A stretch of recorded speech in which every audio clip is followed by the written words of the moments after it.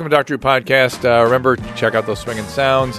Oh, we got to get my son's podcast music in here. What is his website? Check it out for me. It's Podcast Music? Is that what he calls it? drdrew.com/podcast. Podcast Music. He's a composer and getting some really interesting stuff going. So please support him. Support the people that support the podcast.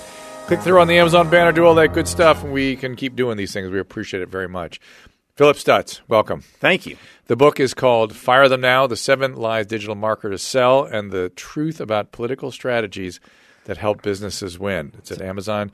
You can follow Phillip at Phillip Stutts, Stutts, Phillip with 2 L's, phillipstutts.com.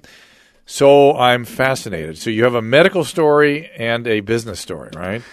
The medical story led to the business story. Oh, really? Yes. Tell me. Talk to me. Well, I mean, I was diagnosed with achalasia in 2012, which is an esophageal disease. As you used to call it achalasia of the cardia back when I was in training. That's right. And we used to, back when endoscopies were not that common, we used to diagnose it with these barium swallows, and you would just see. I'm sure you had your share, but I'd be back now that I'm thinking about it. I'm a lot, but I'm going to tell you what I've been involved with. I'm sure you've had this. You're going to freak out. But we used to see these barium swallows where you see the. I'm going to try to describe it to listeners, which is the esophagus. Obviously, you're swallowing. You swallow this barium, and it just attenuates down to this little trickle at the end going into the stomach. And I was involved in. They don't always do this with achalasia, but sometimes they will do esophageal. I forget what they call it. The stretch the esophagus. The name for it. I've seen 3 different versions done. Some of them are gruesome. I've seen people sort of semi-awake with it. And they used to do it with these graduated rubber hoses, essentially, that are increasing diameter. Of course. And then they came up with these wires that they'd force these metal balls down of increasing diameter. You had all that? I've had all that. So just terrible. I've had it's terrible. 15 endoscopies and 3 major surgeries on it. So they actually tried to repair it. Well, yeah. So we'll get into that. But I mean, I've worked in politics since 1996 and run political campaigns and have a political marketing company. And really, I'll give the genesis to the book, and then we can jump into the medical. But the genesis of the book is from 2012 to 2017, I had this incurable. It's genetic, as I recall, or congenital, they whatever. They don't know what it is, right? And I'll tell you my theory in a second. But I've had it for 5 years, and I did nothing about it. So one feature is sort of a scarring around the base of the esophagus, right? And do you think that happens from reflux or some sort of chronic inflammation? Yeah, is that your theory? I don't know. Your theory. For me, the thing is everybody that has this disease has a different sort of nuance to it. Yeah. And so mine is completely different than almost everybody I've talked to that's had it. But I didn't do anything about it for 5 years. It's different than just esophageal stricturing, though, right? It's something because stricturing is really from scarring down. Achalasia is just sort of I think it's a neuromuscular thing, isn't it? Yeah. So there's no muscles and nerves in my esophagus. Yeah. And I didn't do anything about it. So I went to a business conference in 2017 with Peter Diamandis, who's the guy that started the X Prize and all that stuff. And he kept saying, everybody in the audience, you should write down and take down what you think your moonshot in your life would be. And so everybody's writing how they want to grow their businesses and all that. And I just thought, you know what? I think my moonshot is that I'm going to try to find a cure for this disease in 5 years. I had no idea how to do that. And what I realized in saying that, Drew, was that for 5 years I had my head in the sand and I did nothing about my health. Probably in denial about it. Yeah. And I was being treated at the Mayo Clinic and all this stuff. And at the same time, I'm seeing businesses and business owners all over the country that are frantic and paralyzed by the coming disruption of the economy. And in a weird way, I said, ooh, my disease is a big disruption, and there's a bigger disruption coming because the Mayo Clinic doctors have told me I'll have a feeding tube in about 10 years. And I was doing nothing about it. And so it really was the genesis of trying to write the book, and then we can talk about the medical condition now. But the genesis of the book was I wanted to help business owners break out of the stagnation that they've been in forever and ever. And frankly, by working in politics, we just have different standards, a better standard in the way we look at running campaigns. And I wanted to help businesses. So then two things you said I want to clarify. So they've been stagnant. Are you saying generally businesses in America have been stagnant, or a business that is stagnant you want to help them out? No, business owners are totally stagnant in the fact that this is a disruptive economy. Right now. Everything is being disrupted right now, and they don't know what to do. Okay, you said the coming disruption. Yes. Is that then coming, or is there still some more coming down for us? I think we're in the most transformative time in the history of our country for our economy. Yeah. And we're in the first stages of it. Yeah. And I think every job and every industry will be massively disrupted. I can tell you medicine is it's on the verge of some kind of major change. Because it's become the only word I have is disgusting. It's what I see happening. I'm disgusted by. But there are so many people in Silicon Valley and other places around the country working that on it. are but not in the way you're thinking. I'm thinking that they're trying to bring AI into the process. They're trying to give people more options, and I think you've seen it. So I'm interested what I just think they've got to find efficiencies into it, and there's so many ways to create efficiencies that No, you're right. That if they just take the encumbrances out, the thing will start to work again, and then maybe you'll find some creative ways of expressing it as well. But just tort reform and things like that, and let doctors. I've always just said, if you just let a physician say it was my judgment, and that's a defense in a malpractice case, $6 billion will drop out of the system immediately, as opposed to, I have to order this CAT scan, I have to order the So anyway, but well, I've kind of gone through that. Yeah. It's a good transition. Yeah, go ahead. Because for 18 months, no one could diagnose what I had, and I literally. What were you presenting with? What were doctors telling me? No, what were you experiencing? I just heard I couldn't swallow properly. I was trying to eat food and it couldn't go down, and so like I said, the nerves and muscles do not work. So anything I eat has to be. There has to be a lot of liquid that goes down. There are viruses that can do this, right? Yeah, well, I'm convinced it's autoimmune. Or whatever. Well, I'm some convinced sort of I had an incredibly unhealthy gut. Yeah. And it attacked itself. Yeah. And so I've had the Heller myotomy. This is a specific surgery where they've gone in and I had 2 arthroscopic surgeries. So they went in and sliced my esophagus to try to give me relief. Those didn't work. Those failed. And then the last one I had myotomy or myomectomy? No, it was called a POEM, P-O-E-M. Yeah.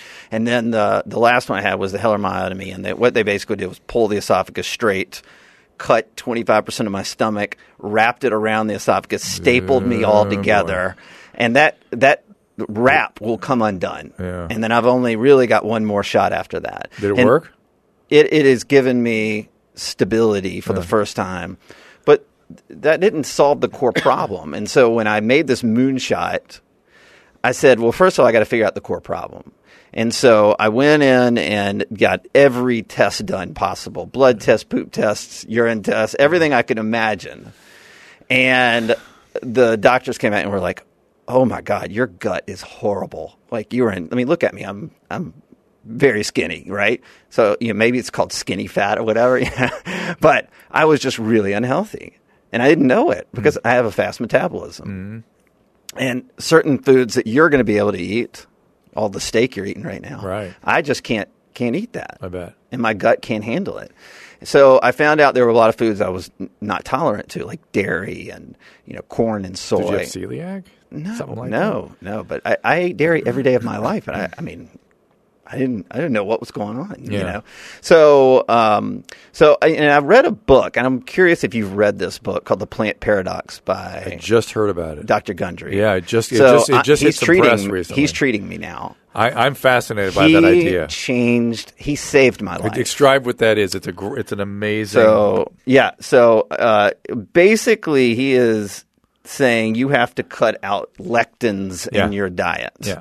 So it's tomatoes and. All right. So here's the list, because if I tried to come off the top of my head. But let's even get a further sort of a 30,000-foot view, which is he's saying plants are screwing with our immune system. Certain ultimately. plants. I understand. Yes. But we are so plant enthusiastic. You know what I mean? We are, right? And I've been my whole life. I thought that's the way. Dark green vegetables, whatever. Tomatoes. I love tomatoes. He's saying that he has evidence, and it's evidence-based. This is not just some sort of screwball. Ooh. This guy's a real deal. Yeah. That there is a at least for some people, if not for all, a basis to remove a big chunk of plants from our diet. It's not just plants. It's lectins. It's lectins, and so that includes sugars, fats, dairy, soy, potatoes, corn, white flour, and healthy foods that you think. All wheat flours, grains, even a lot of nuts, nightshade vegetables. What kind of nuts? Cashews and peanuts. Those are the only two I've. That's all I've eaten my whole life. Those are the only two I've kept in my diet. And it's funny when I added them into my little carnivore diet. I wasn't as happy. Yeah, nightshade vegetables, all beans, and a lot of fruits. A lot of fruits. Because of the sugar content of the fruits. So you're on my diet. It's essentially what I'm doing. And to keep it simple, just because it's hard for me to. I don't eat I know meats. You can't eat the meats, but for me, just keep it simple. Yeah, eggs and meat. Totally. Food is fuel for me. That's it. Yeah. It's not really made to be enjoyed anymore, and that's just what it is. How do you get where do you eat? So I eat like spinach and leafy greens are totally great for you, and then avocados, nuts like walnuts and pecans and pistachios, totally fine. Listen, I've just now my wife and I work with cassava flour and almond flour and coconut flour. We just we just try everything different. The dairy part is really interesting because he makes the case for A1 casein is the problem. And what does he think's happening? What's the theory? That American cows have tons of poisonous lectins that are attacking people's guts. And so by lectins, what are they doing? Are they activating the immune system? Yeah, it's a protein. And boy, you're asking you should have him in. Gary, let's do that. He's been in the news a lot lately. Well, he has a new book, a cookbook out, and it's number 3 on New York Times bestseller. Well, I just saw the headlines out of that. I'd heard of this kind of thing flying around for a while, and I thought this is interesting. Meats, here's what he says on meats. It has to be grass-fed and finished. So that's what's finished meat? Well, sometimes they're grass-fed with some some grains and some corn and soy, and if it's finished, that means that's all they ate. Got it. And that you should limit it to 4 ounces of meat a day. Oh. And so here's the deal. So I went on this diet first to get my gut healthy. I took all these blood tests, poop tests, urine tests. I took them all before I went on the diet. I went on hardcore for 1 month or 5 weeks. When I came back, every gut test came back and everything on me had reduced. Did you feel better? I felt better. Did you do anything brain?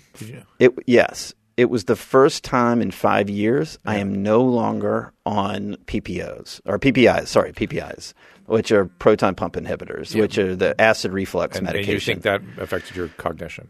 I don't know if it affected my cognition, but there are links to dementia long term. And I've been on, 80 milligrams a day for 5 years, which is a lot. That is a lot. And I am on it no longer. Yeah. I haven't had any acid reflux. When I'm on the diet, I have no acid reflux. That's crazy. It's gone.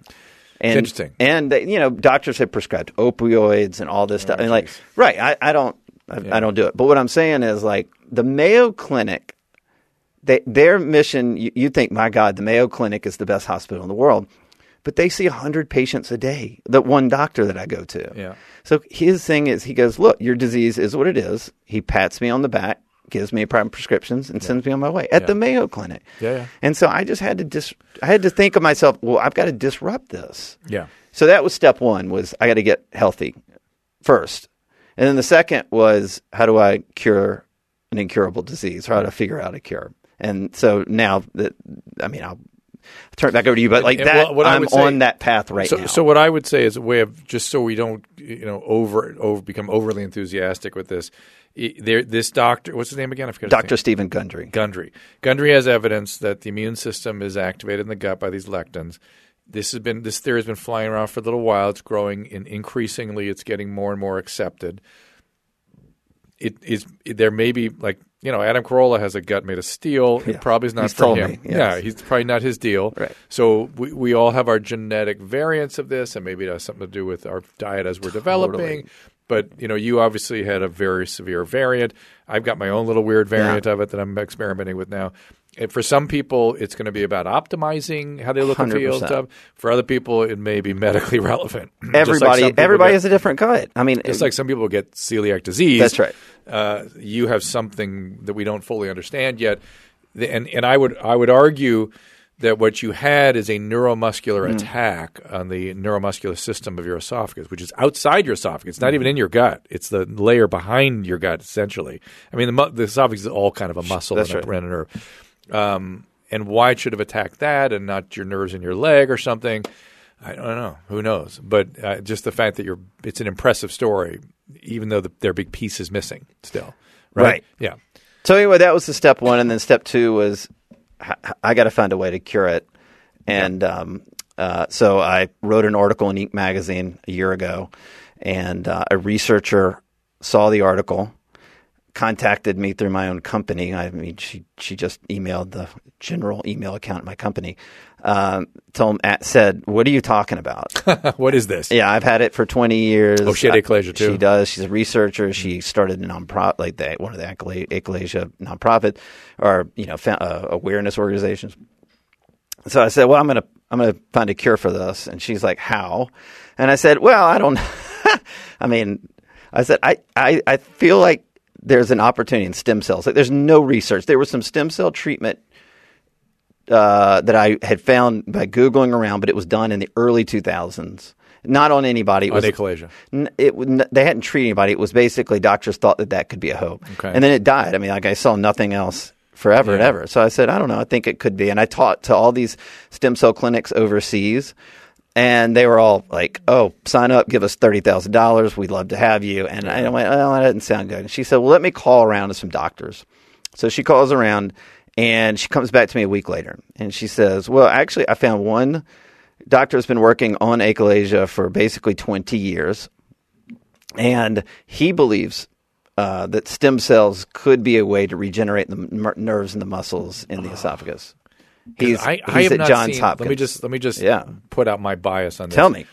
I am an advocate for stem cell. Yep. But I think as I've seen it used, who's that cardiologist I did the Stem Health podcast with, Gary? Can you find that one? Every time I talk to people who do stem cells, and I've talked to a lot of them, what you hear is, and this is without exception, what you're actually seeing is profound anti-inflammatory effects of the stem cells, that they somehow have anti-inflammatory mediators. What I've never seen is stem cells going in and replacing and rebuilding cells that are not there where they should be. That's what I've never seen. I mean, it can't happen, or that we can't figure out how to do it, but what I've seen always is this anti-inflammatory property. Now, in your case, you may still have some some inflammation left behind that's, could be reversed. You know what I mean? Fair. That is one of the things that they've told me. And you're 100% right, and I understand all that. Yeah. We found – so this doctor at Johns Hopkins – because the conceit is, I'll put cells in. They'll just go replace – get a new heart, to get a new brain. And it just does – I mean, it's true. It could work like that one day. It does not work like that now. Correct. Yeah. So he put a team around me at Hopkins, and we brought in a couple other doctors, and – basically, I'm about to start a one-man clinical trial at Hopkins. You'll get better. You will get better. Well, and it will help you because they're gonna extract calf muscle, culture it. Oh, I like it. Grow that's it. different. Hang on a second. What number was that? I believe it was 318. Dr. Ernest von Schwartz. Yes, it was von Schwartz. Exactly. So this is a little different than stem cell. This is actually they're going to try to graft replacement muscle onto your esophagus. True. That's different. There may be some stem cell treatment involved in it, but it's a one-man clinical trial. And I said, "What do you think?" And he said, "I don't know. It's never been done before." And I'm like, "Anything bad?" And he's like, "How are they going to put the muscle in?" Not really. How are they going to put it in? Well, it's the stem cells. They're going to take calf muscle. They're going to grow muscle. Culture. No, they're going to take the stem cells out of my calf muscle. Muscle stem cells. Yes. And they're going to inject them into your esophagus? And then they'll culture them at a lab in Pennsylvania, and then they're going to do small insertions. There's 1,000 questions there because well, you can ask me. I probably don't have the answers. So we're waiting for the IRB, their independent review board, to approve it. And I think you will have something. Something will happen. But here's the deal. That's skeletal muscle down there. The bottom part where achalasia is most problematic is there's some smooth muscle down there. Mm-hmm. So they're going to improve your skeletal muscle, which will give you better propulsion into the smooth muscle. But maybe they've cut off all the smooth muscle from that operation. I think one of the concerns is that I've had too many surgeries. Yeah. And I've just had too much damage. There's another really interesting piece in here too that I don't know how to frame it, which is our autonomic nervous system is it's as complicated as the brain, and we've just ignored it forever. And what controls your esophagus is some skeletal, some volitional, and some autonomic. And that there's something in that's the organ that got attacked. I don't know why. I mean, I just consider that I had an unhealthy gut and I ate. All I can tell you is when you really find out what's going on, it's not a narrative. Right. You're making a nice little story out of it now, and that's what we have to do to kind of begin to understand things. Sure. But when you really figure out the biology, it's just things flying all different directions and probability equations that sort of act out, and this boom, and this one thing happens. But you're onto something, man. It's fascinating.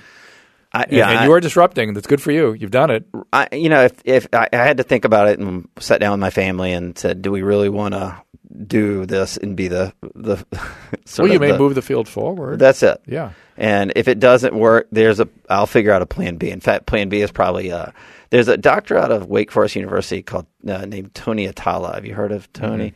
He's about growing 3D printing appendages. Jesus. And I've had calls with him. He's got a great TED Talk on YouTube. Is he a plastic surgeon? No. Because I've talked to a plastic surgeon that does 3D printing stuff. No, he's a director of the Wake Forest Institute for Regenerative Medicine. Oh, cool. And chair of urology. Urology. He's a urologist. Be careful. I'm just saying the training is not what I would want for somebody doing. He's not doing it. He's 10, 20 years down the road on that.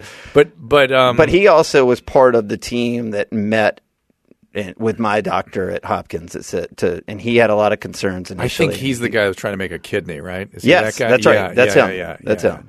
That's different than what you're dealing with, but good. Totally. Yeah. But there's stuff out there that's going on. Oh yeah.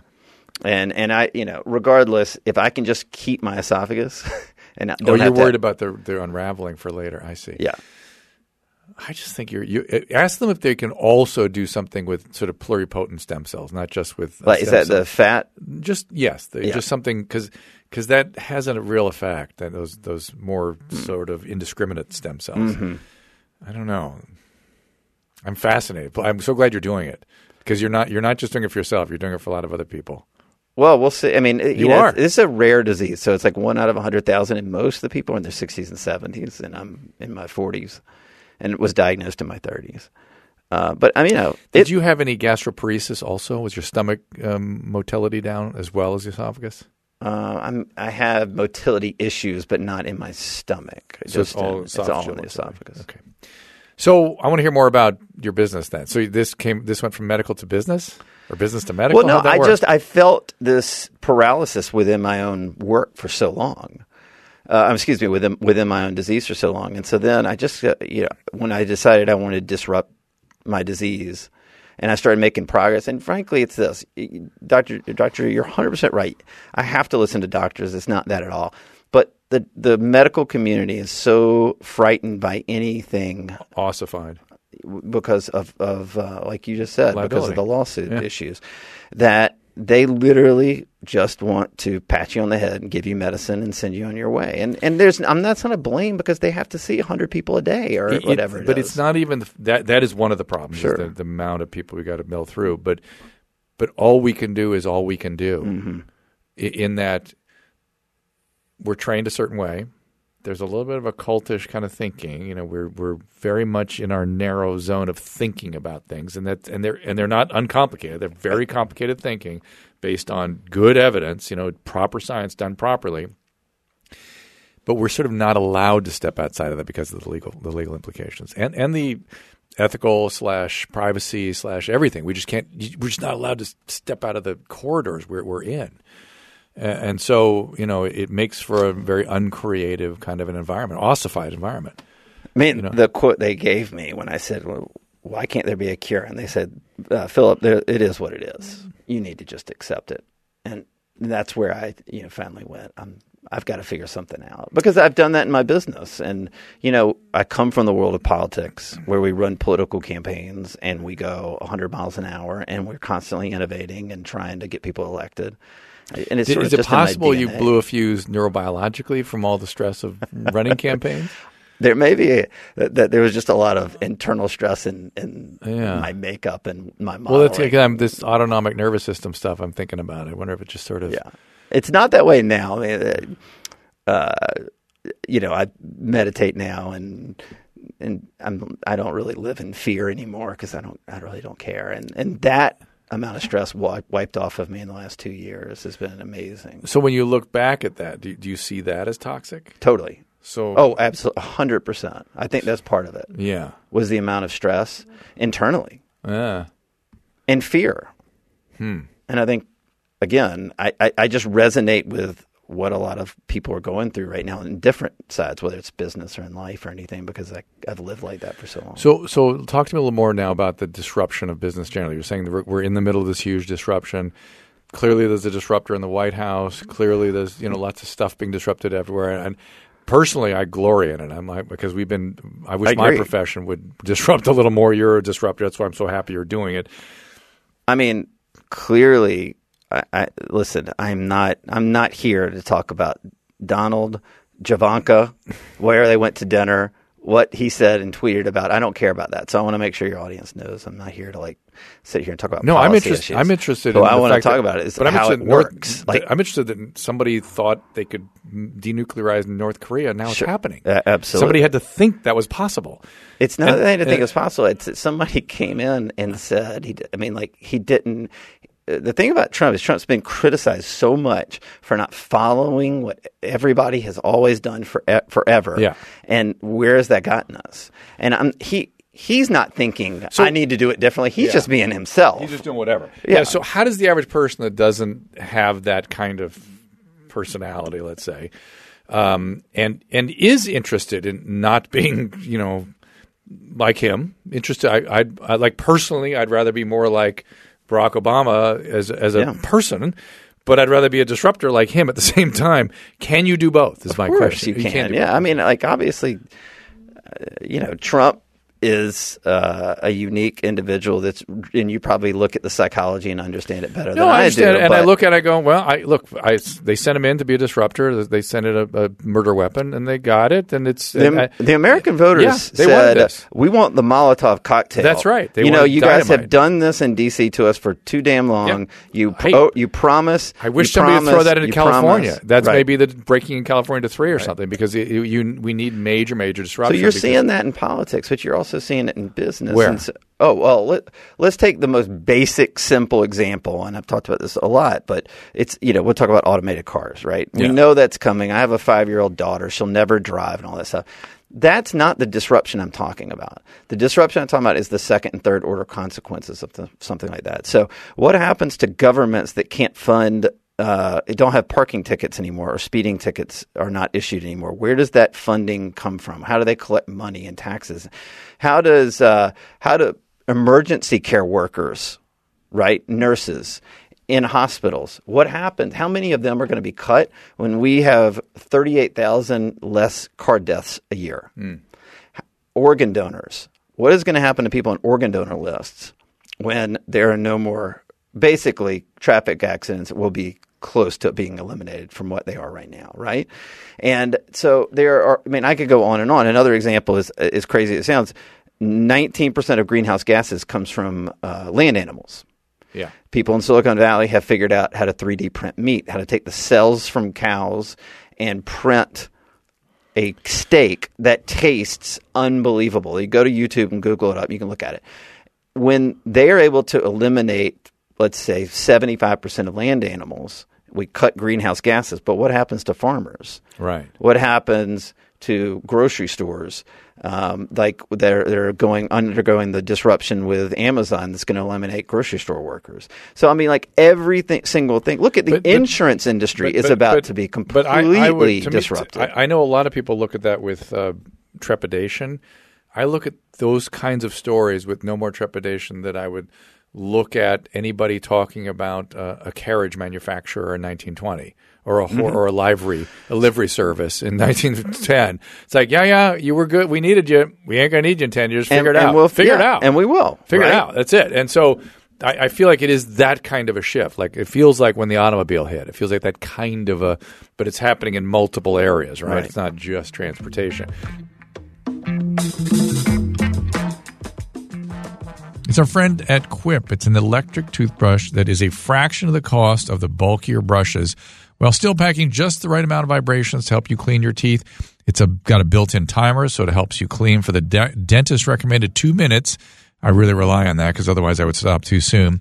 And, of course, Quip's subscription plan are available for your health. It's not just for convenience. They deliver new brush heads on a dentist-recommended schedule every 3 months for just $5, including free shipping, and that is worldwide. Comes with a mount that suctions right to your mirror, unsticks to use as a cover for hygienic travel wherever you're taking your teeth. And finally, everyone loves it. They were on the Oprah's O List, named one of Time's best inventions, and is the first subscription electric toothbrush accepted by the American Dental Association. And they're backed by a network of over 20,000 dentists and hygienists and hundreds of thousands of happy brushers. Quip starts at just $25, and if you go to GetQuip, that's GetQuip.com/Drew. Right now, you'll get your first refill free with a Quip electric toothbrush. That is your first refill pack for free at GetQuip.com/Drew. Again, GetQuip.com/Drew. True Car. Now, you're probably familiar with terms like MSRP. You don't even know what that means, right? Invoice, list price, dealer price. It's enough to confuse anybody. Well, now, if you're looking for what the price actually is, True Car has True Price. You'll know exactly what you'll pay for the car you want, including fees and accessories. And, of course, that's before you get to the dealership, so you enjoy a faster, easier buying experience. True Car dealers will show you the true price on cars precisely like the one you want, and it's all from the comfort of your home. How do you know if your true price is a great price? Well, it's because True Car shows you what other people paid. See that scattergram, and you lock in a price, and you're locking in a price for a vehicle on the True Car certified dealer's lot. And the True Car certified dealers know that you are shopping, so they set their prices, the true price, they set it competitively so they will win your business.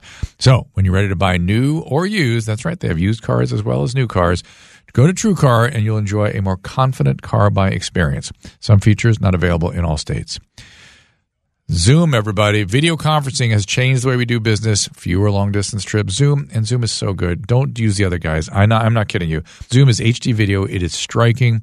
First time you see 25 faces all at once live on the screen, that will change your opinion. And with Zoom, you can share anything else you want with anybody on any device, a Word file, a spreadsheet, a presentation deck.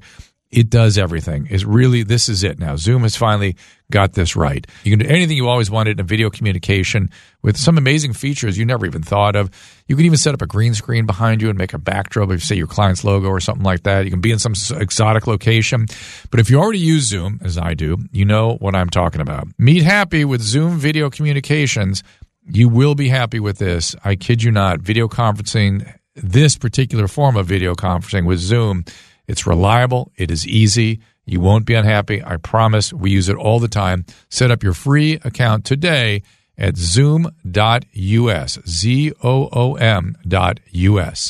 Step into the walk-in with celebrity chef Richard Blais podcast, Starving for Attention, every Tuesday on Podcast One. Serving up great interviews with Curtis Stone, Thug Kitchen, Andrew Zimmern, and more. Download Starving for Attention with Richard Blais at Podcast One and Apple Podcast. Also, don't forget to rate and review. Speaking of transportation, though, we got to get in the air. Please give me a drone that can fly or something. Well, please. That's coming. It's funny that has been in the works for like 10 years. And please, I beg you, I'll be the first. They're about 10 years away from it. But to be fair, I may be an organ donor as a result because here comes some accidents in it from a different place. You know what I'm saying? We may not get it from car accidents anymore, but it's going to be me and my drone now. Now I'm going to be an organ donor. You know what I'm saying? You got rid of all the car accidents, but we'll still have opiate addiction and drones flying around. So there'll be plenty of organs. No, here's what they've got. I mean, I've seen this because I've been in Silicon Valley so much. First of all, they have all the AI technology that can make sure that nobody touches each other. That's good.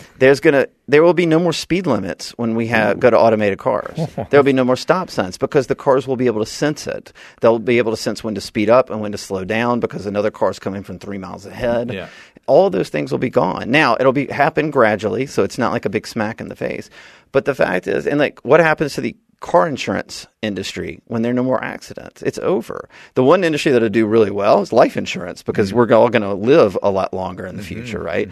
And so, I mean, there are all these different orders of consequences that are going on. And what I found, and I talked to 100 CEOs for the book, and they said the one thing they can't wrap their arms around is sort of the digital media.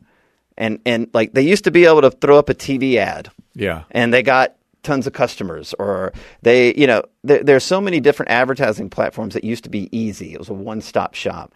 And now you have to go in front of 20, 30 different platforms in order to get your message out. And so then they put their head in the sand, these business owners, and their businesses are not innovating, they're not growing, and the disruption is coming and they're not doing anything. So I decided to write the book to say, here's how we do things in politics as a different mechanism for them to think. And the fact is that when my company applied political principles to businesses, we grew those businesses.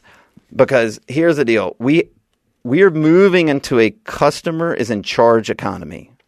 That's what we are in right now. Customer is in charge. Yes. Is that different than it has been? Absolutely. If you bought a car 10 years ago, the dealership was in charge. Now you have true cars, right? Yeah. Uber is now, like if an Uber driver, yesterday I was in New York, the Uber driver almost killed me. I rate him. I'm in charge now of that business. Okay. Yelp. What has Yelp done to businesses? Okay. Both, good and bad, right? Yeah. The customer is in charge. Okay. And so many businesses out there are not sensing that. They think they have a really good product, they have a great service, but they're not figuring out what the customer wants. But in politics, all we think about is what the voter wants. Yeah. That's the only way we design our campaigns. So what do people want going forward? Well, what do you mean? And that's a very broad question. It's a very broad. Intentionally, I want to see how you answered it. What do people want going forward? In other words, I'm trying to create a business that is going to respond to the voter, so to speak. You go to where they're not. And what I mean by that is people want connection. That's a very big topic, and Correct. I agree with you because we've been disconnected. And if you go to them in multiple platforms, both traditional and digital media, but if you can also figure out a way to tap into their emotion, and what we do in politics is we go door to door, knock on doors. We have the candidates go door to door. We set up phone banks. We do those sorts of things. If you can figure out in your own business how you can tap into a personalized communication with a person and tell them that what you have is meeting their needs, then you've found the secret sauce. And so I think it's infinitely harder to get someone to vote for an unsavory or unknown candidate running for office than it is to get somebody to buy a tube of toothpaste. That makes sense to me. And so when we applied the way we innovate and have to constantly think about the voter, we applied that to businesses, we saw these businesses explode and grow. Do you have an example so we can I have a great example. So, and this is all in the book? Yeah. So I have a friend of mine, and it all started by accident. So a few years ago, a guy owns a huge real estate development company in Hawaii. And he said, I'm kind of fascinated by how you guys do things in market and politics. You think it could help my business? And I said, let's go try. He had spent a huge budget ad campaign to try to get people to buy houses in this development where he was building along the coast in Hawaii. And he had no leads out of a high five-figure budget. Or he had one lead. So we came in there. He gave us 25% of that total budget. And we went in there and used the way we target voters, and we went in and targeted certain segments, found out people that would be interested in those kind of homes, found out geographically, like the old marketing firm was putting stuff in the Wall Street Journal for East Coast people to see that there's houses in Hawaii. Yeah. And we were targeting people in Arizona and California and military bases around Hawaii and all this. And all of a sudden, we ended up having like a 700% increase in the leads for their sales just because we applied political principles to what we were doing. So if I just understand what you're saying, it's pick the right market, pick the right customer? No, it's understanding the customer. Understand the right customer. And we have a process that we go through. It's like we do with voters. We do research on them. We take polling. We understand what they need, what they like. We do the same thing with businesses. And then we take the data and then design models around it and then know. So I know what that customer, that voter wants. And then I deliver the message of what they're interested in, how that product serves them or how that service serves them. Now, you said a few minutes ago, connect to them emotionally or stir their emotions. Right. That doesn't sound like a very emotionally based process. Well, I'll give you a great one. Yeah. The most emotional campaigns we do in politics are negative advertising. Yeah. Right? Yeah. Do you like those negative ads when you see them? No. No. Does anybody like them? No. You know why we do them? Because they work. They work. Yeah. Right. And so what I encourage businesses to do is to take negative ad strategies and apply them to their business. Now, you may think that that doesn't make sense. Why would you do that? You're going to offend customers on stuff. That's not what I'm talking about. Has it always been that way, or is that a relatively new phenomenon the last 30 or 40 years? The negative response. Well, so it's not negative. It's not like clubbing someone over the head like we like to do in politics, right? It is. Do you remember Apple versus PC ad? The nerdy PC guy and the real cool hipster Apple. With Justin Long.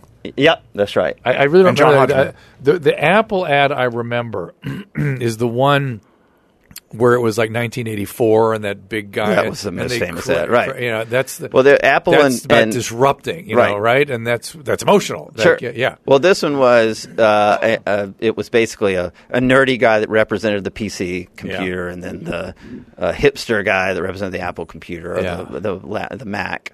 It was Mac versus PC was the ad campaign, and they did not run any. The Mac guy never said anything negative about the PC guy. He just let him dig his own grave and made him into a nerd. Yeah. And nothing was offensive about it. Yeah. I'll tell you a tactical one that's been recently.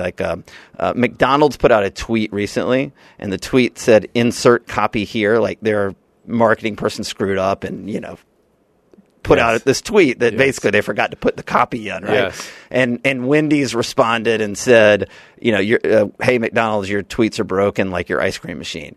And that's funny, 1. 2, no one's offended. 3, it got tons of play, tons of stories, tons of free advertising out of it. Who won on that one? Wendy's or McDonald's? Wendy's wins. Because they went after them. Okay, but they did it in a humorous way. They didn't offend anybody. So humor. There's one positive. Humor is absolutely one of the biggest aspects. And so you bring out emotion that way by using humor and again, you can collaborate with a competitor and do these things, and you're going to get stories written about it. You're going to get free media. You're going to get all these things. And then there's so you're really sort of in the persuasion zone, which is sort of Scott Adams and all that stuff. And who's the power of positive thinking? Help me with that. Look that book up. Do you familiar with Scott Adams and all his stuff? Mm-mm. He sounds a lot like you in a sort of a different discipline, which is language persuasion as much as anything. Power of positive thinking. Norman Vincent Peale. Yep. And using catchwords and language that evoke emotion rather than anything worried about facts or just get emotion going and tag people and other products with sort of names that are sticky and evoke an image that you can't ever get away from again. Sure. I mean, gosh, you don't. That's all politics is. Well, like he looks at what Trump did with crooked Hillary. He goes perfect. Or low energy jab. Low energy jab. I mean, he crushed. And now he caught Comey something the other day. I was like, oh, there it goes. That's going to be called slippery or slimy Comey or something. Oh, there it is. That's. But he gets it. Trump does. Instinctively, he gets that. He gets it instinctively. So what is somebody who – I don't get that. To me, that's all mysterious and bizarre to see them doing that. And even think that it works, to me, is like, huh?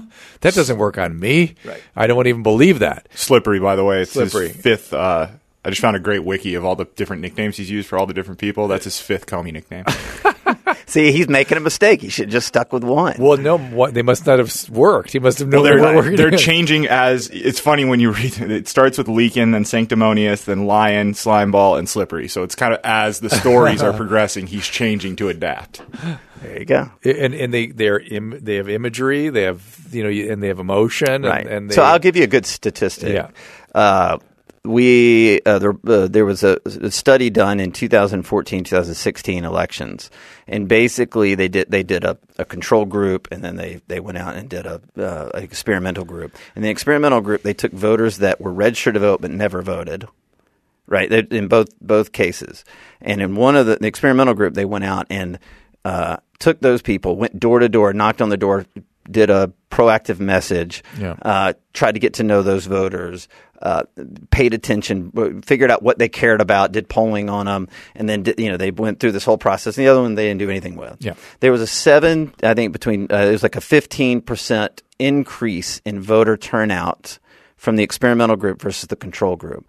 Now, if you're talking about 1 million voters, turning out 150,000 new voters that would typically not vote, that's a lot. How do they explain that? Emotion. Just they the got personal the connection? personal connection. Yeah. And here's a great example of a business that does that. Are you familiar with the clothing line Billy Reed? No. They're out of New York. Yeah. And my wife loves his clothes. And Billy Reed, my wife, for her birthday this year, she bought a bunch of clothes. And they sent them to her in a box. And in the box was a handwritten note. Oh, yeah. And she went, she's still talking about it 2 months later. And she's like, I'll buy from them because they care about me. So the reason I'm plugging so hard into this and digging so hard into you is that I am interested in helping people change. I agree with everything you said about the disruption, Sure. but I feel like we're also on the cusp of some, I don't know, maybe a psychological shift or an interpersonal shift when I think there's a potential for more health ahead, interpersonally and maybe even collectively as a citizenship or something. And I'm just trying to figure out how I can help contribute to that or move that. And it's these are terribly broad, unfair questions to throw into your lap.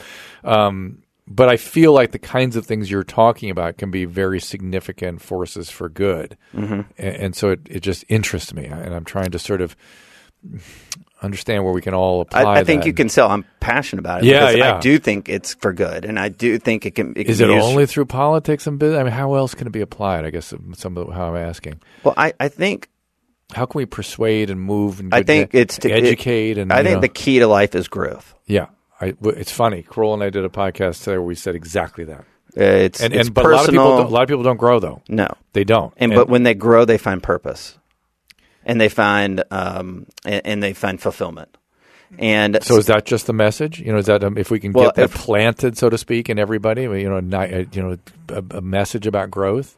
It's a pretty big deal. It is. Yeah. So, I'll lay out how I do it practically. Good. And I apologize if I keep interrupting. I'm kind of fascinated by everything you're saying. So please. Okay. So I carve out 2 hours a week to think about my marriage. I have to, because otherwise I'm reacting to my marriage. Mm-hmm. And so when I think about it, I think about how I want to light my wife up. I want to think about how I meet her needs. I want to think about what she's going through, and I try to work through all of that. Is it meditative, or do you write it down? Oh, no, do you I have an write. action plan? I think, and then I'll Google, and I'll go in, I'll look stuff up, and I'm just trying. And so my wife and I sit down and have a meeting every week, not just on tactical stuff that we need to get done. Do you have kids? We have one. Yeah. We have a little girl. And then we talk about what can we do to improve our own marriage. And so that has taken our relationship to another level. As you can tell from my story, I definitely think in a growth mentality with my disease. Mm-hmm. All of this is rooted in the fact that I'm in a business that if we don't win elections, we're dead. We're out of work. So I constantly have to think and grow and innovate and innovate and innovate. But it really is sort of in my DNA too. Mm-hmm. And I'm not sure winning is a healthy thing, unfortunately. I know it's your business. I right. have no alternative. But for the average person, I'm not sure that's a great... What's competition? Competition's good. Winning, you have to not care. You have to be interested in just growing. I think that's a fair statement. Yeah. I think that you could. But so I whether it be my health, my business, or my personal relationship, and I do the same thing with my daughter.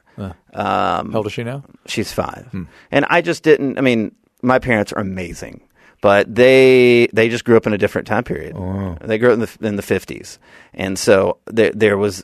The latchkey kid kind of thing. It's not like I was just left alone, but I've done more with my daughter in my life than they have. And that's not a knock. That's just what it is. I am completely.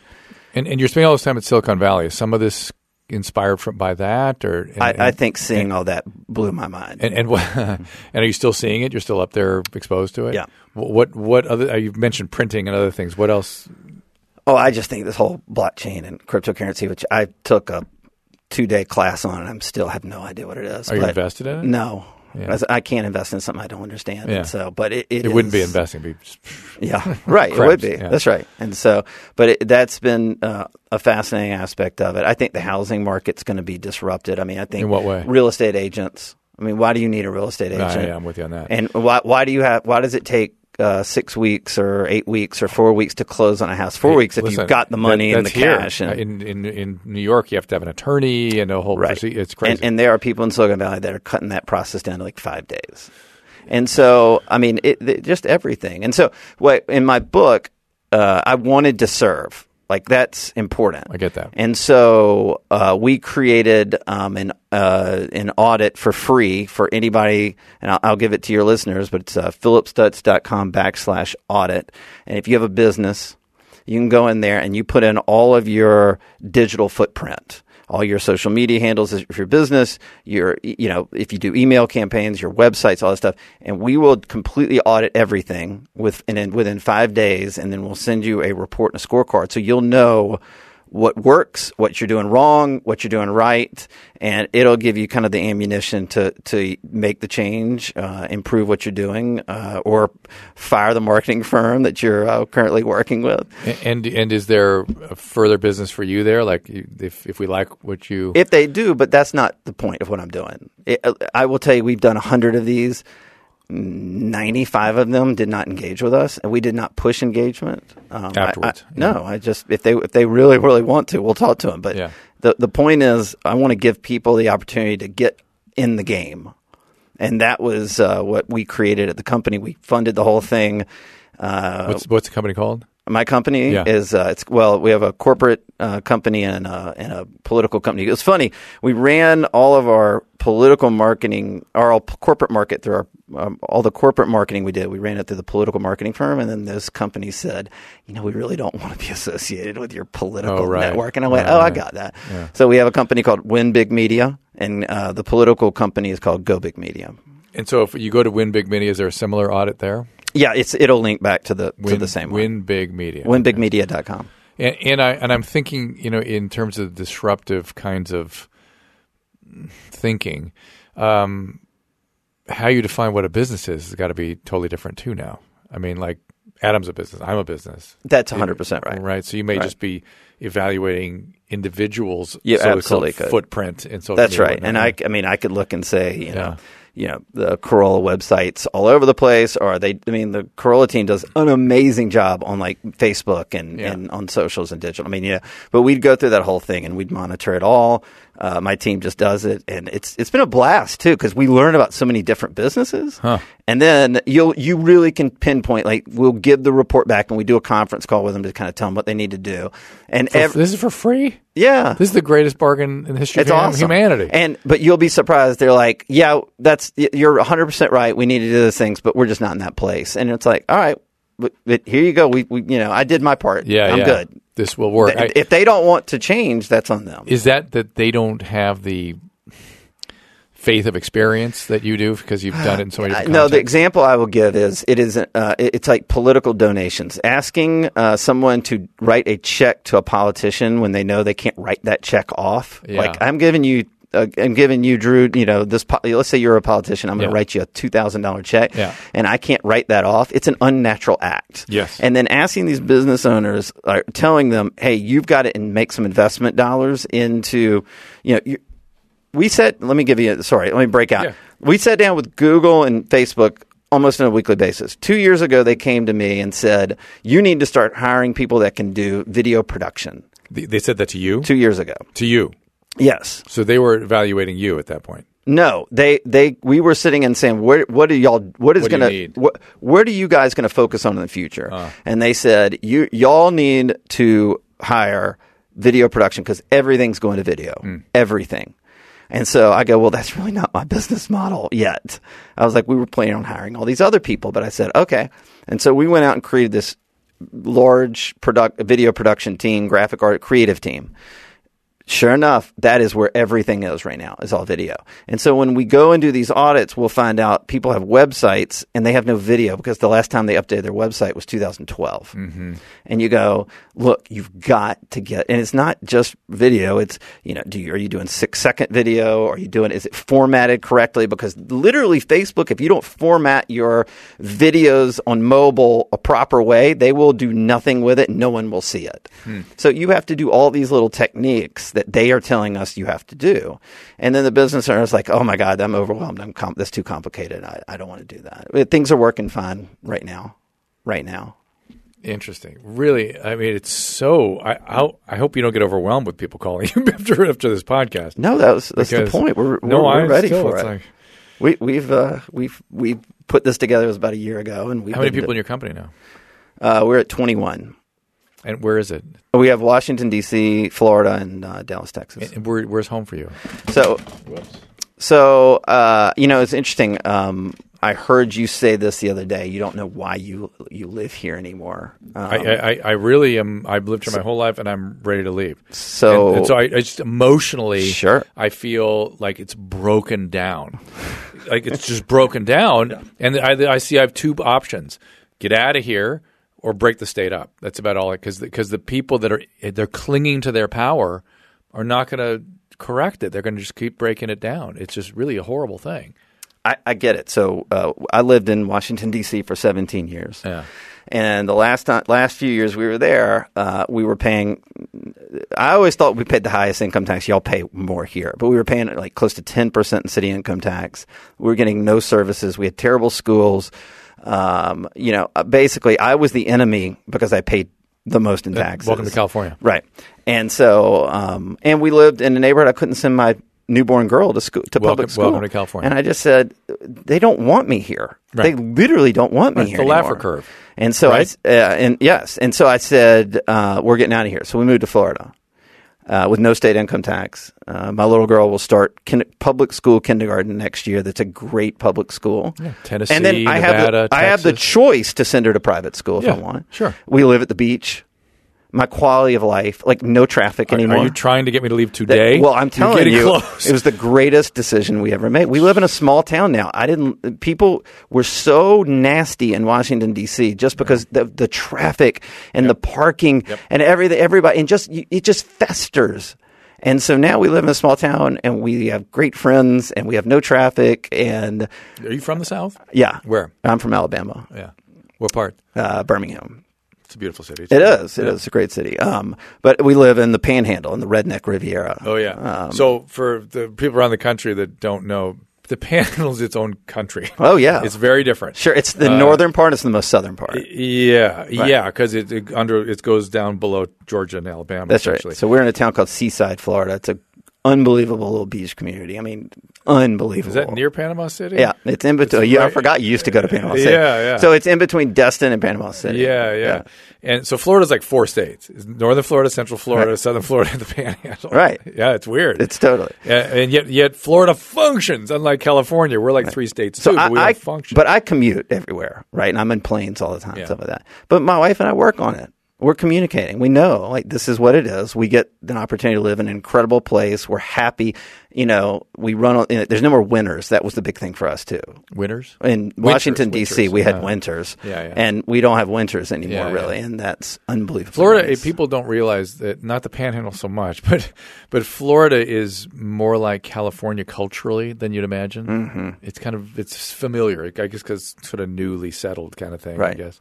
And I don't know. I just feel I feel at home in Florida. You know what was the interesting side aspect for me, Dr. Drew, is it gave me time to think.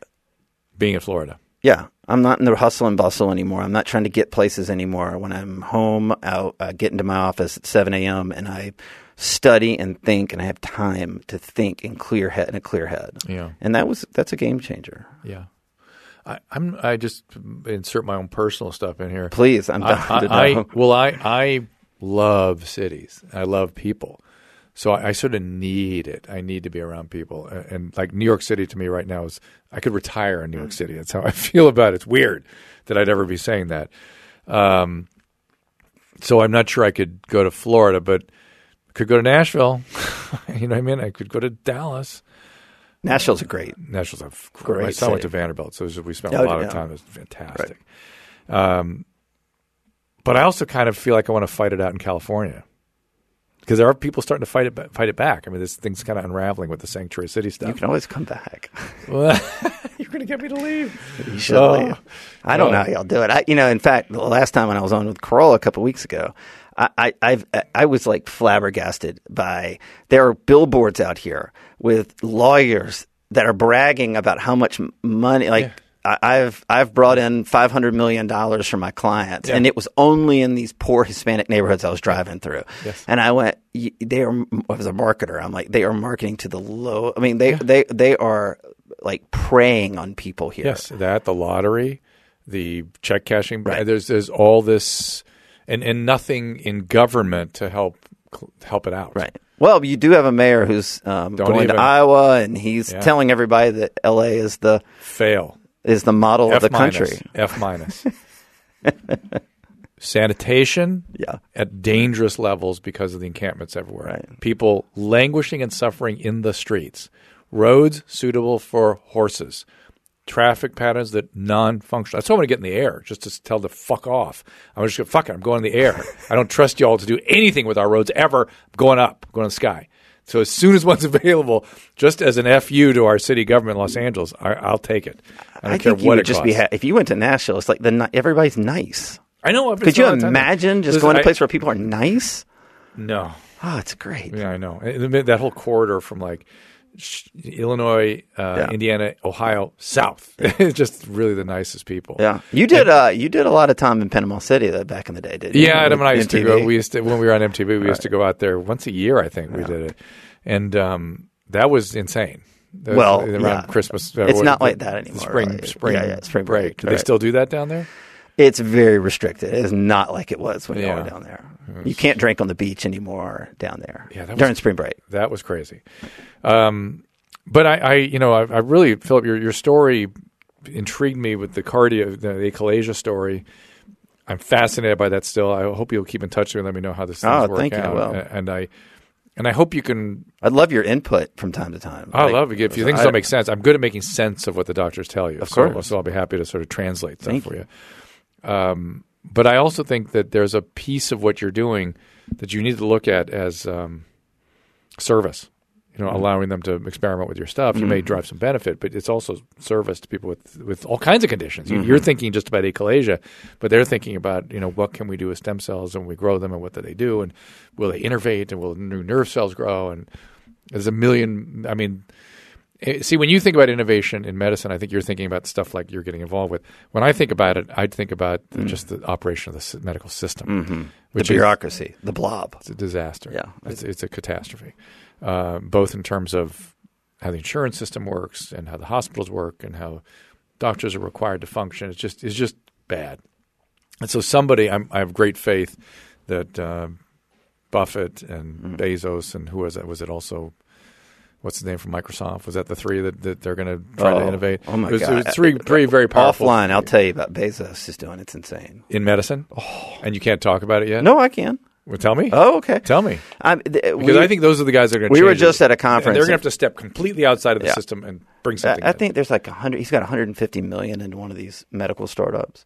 And they've basically, and again, please, there were like 5 CEOs of medical startups there, so I may be getting some of these confused. One of the startups got up there and said they really believe they've isolated the cancer gene or the age gene, and then they can go in and identify how to delay aging.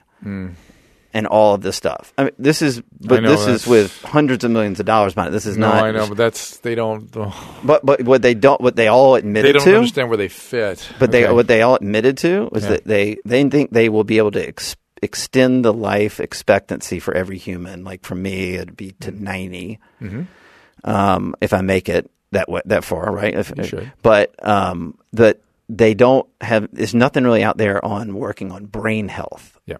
And that's the big problem. Yeah, is that they think they can extend life, but we have an issue right now on the dementia and the Alzheimer's and brain health. And it may have something to do with all this diet stuff we're talking about. I 100% believe that.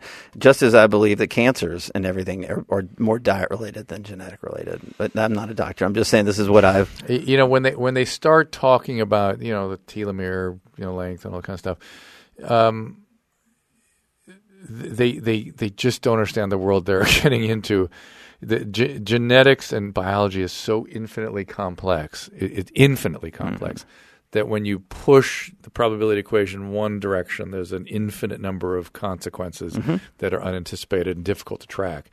And they need to get deeper in. If they're going to look at aging, they got to get much deeper in the cancer world and the genomics there, because and the understanding of the genetics and the proteomics and stuff, because there is where they've discovered when they find a pathway and they do something to it, the cancer responds in 1,000 different ways that they're unanticipated. Things that should work don't work all the time, like routinely, like 90% of the time. Right. But every time we do that, we learn something about how the biology operates. It's way more complicated than $150 million, I'm sorry to say. I wish they would focus on helping the system operate that we have. Because we could get everybody to 100 just with the proper system. That's not fun. I know. Right? I understand. And I would just point at Steve Jobs. Yeah. And say, that's hubris, gentlemen. Yeah. Do not be hubristic with biology. Don't do it. Don't do it. That's hubris. It's way more complicated than you understand. Let's focus on fixing the system. That's my thing. Anyway, really a pleasure talking to you. I hope we'll keep the conversation going. I'm anxious to hear more. I'm going to send you. Maybe I'll send you a audit. Yeah, do the I'll audit. have my wife do it. I'll my wife because she's very interested in the podcasting and all that stuff and wants to build it. And so you'll learn something. I'm sure of it, and she'll probably apply whatever you tell her to do. Yeah. So anything from your end? Anything else you want people to know about the book or you or? No, I really appreciate the opportunity to help and tell the story, and hopefully that helps somebody else. Look, rare diseases don't get any money, and so you either disrupt or you'll be disrupted. Yeah, and there's a lot to your story, and disease is one component. Right. So I just wanted to tell your whole story, and I think people will respond to it. So thank you. I think it will enhance other people's experience. So thank you so much. I'm grateful, and we'll see you all next time. For calling times and topics, follow the show on Twitter at Dr. Drew Podcast. That's DRDREW Podcast. The music from today's episode can be found on the swinging sounds of the Dr. Drew Podcast, now available on iTunes. And while you're there, don't forget to rate the show. The Dr. Drew Podcast is a Corolla Digital production and is produced by Chris Loxamana and Gary Smith. For more information, go to drdrew.com. All conversation and information exchanged during the participation in the Dr. Drew Podcast is intended for educational and entertainment purposes only. Do not confuse this with treatment or medical advice or direction. Nothing on these podcasts supplement or supersede the relationship and direction of your medical caretakers. Although Dr. Drew is a licensed physician with specialty board certifications by the American Board of Internal Medicine and the American Board of Addiction Medicine, he is not functioning as a physician in this environment. The same applies to any professionals who may appear on the podcast or drdrew.com.